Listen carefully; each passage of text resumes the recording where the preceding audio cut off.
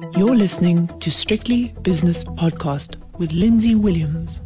It's lunchtime on the JSE, so let's have a look at the action. Luckily, from my point of view anyway, because there's so much to report on during results season. Results season is now at an end.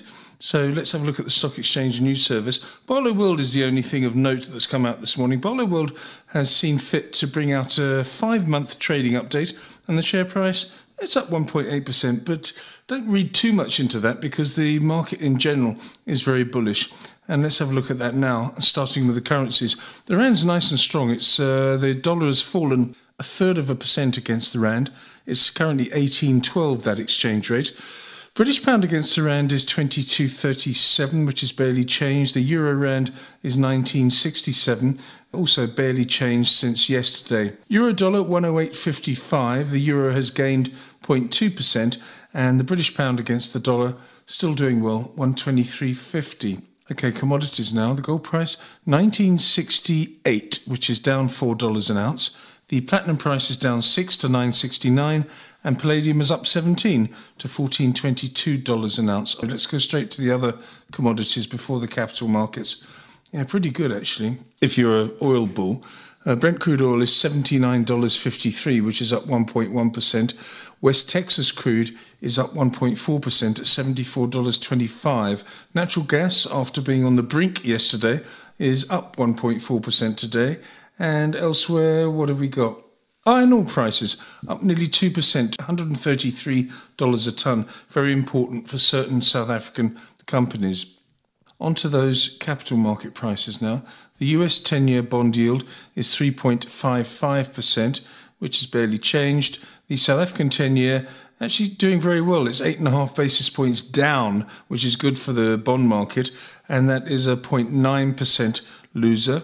What else? S&P 500 futures looking towards this afternoon's Wall Street opening. Very nice indeed. 4,036, which is up nearly 0.9%. Bitcoin, yeah, it's been hit by scandal this week, but it's really shrugged it off in spectacular fashion this morning because it's up 6.25% to 28,402. Let's have a look now at some of the lunchtime movers on the JSE. On the upside, we've got Prosus 3.4% higher, Naspers up 3.1%. Of course, both benefiting in Hong Kong from the Alibaba story where they're breaking up the company, Alibaba that is, into 6 different parts, unlocking shareholder value apparently. Hammerson is up 3% and Montauk Renewables up 2.6%. Now let's go to the downside. Royal Bafokeng Platinum down 4 2/3%.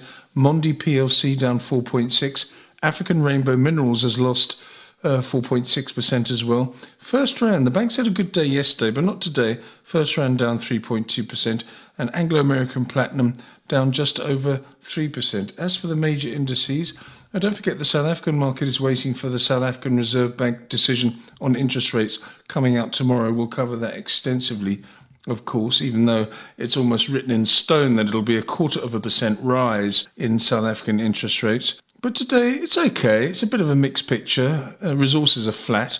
Industrial shares are up nearly 1%. They're the star performers, but that is, of course, Naspers and Prosus. Financials are down 0.4%, but up 0.4% is the top 40 index, which is 70,743 at lunchtime, and the all-share itself 76,323, which is up 1/3%.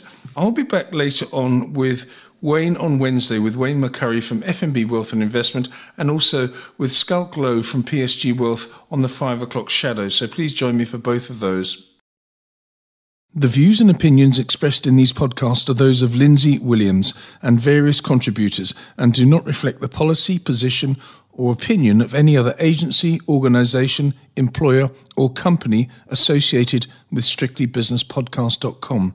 Assumptions made on the analyses are not reflective of the position of any other entity other than the speaker or the author. And since we are critically thinking human beings, these views are always subject to change, revision, and rethinking at any time. Please do not hold us to them in perpetuity.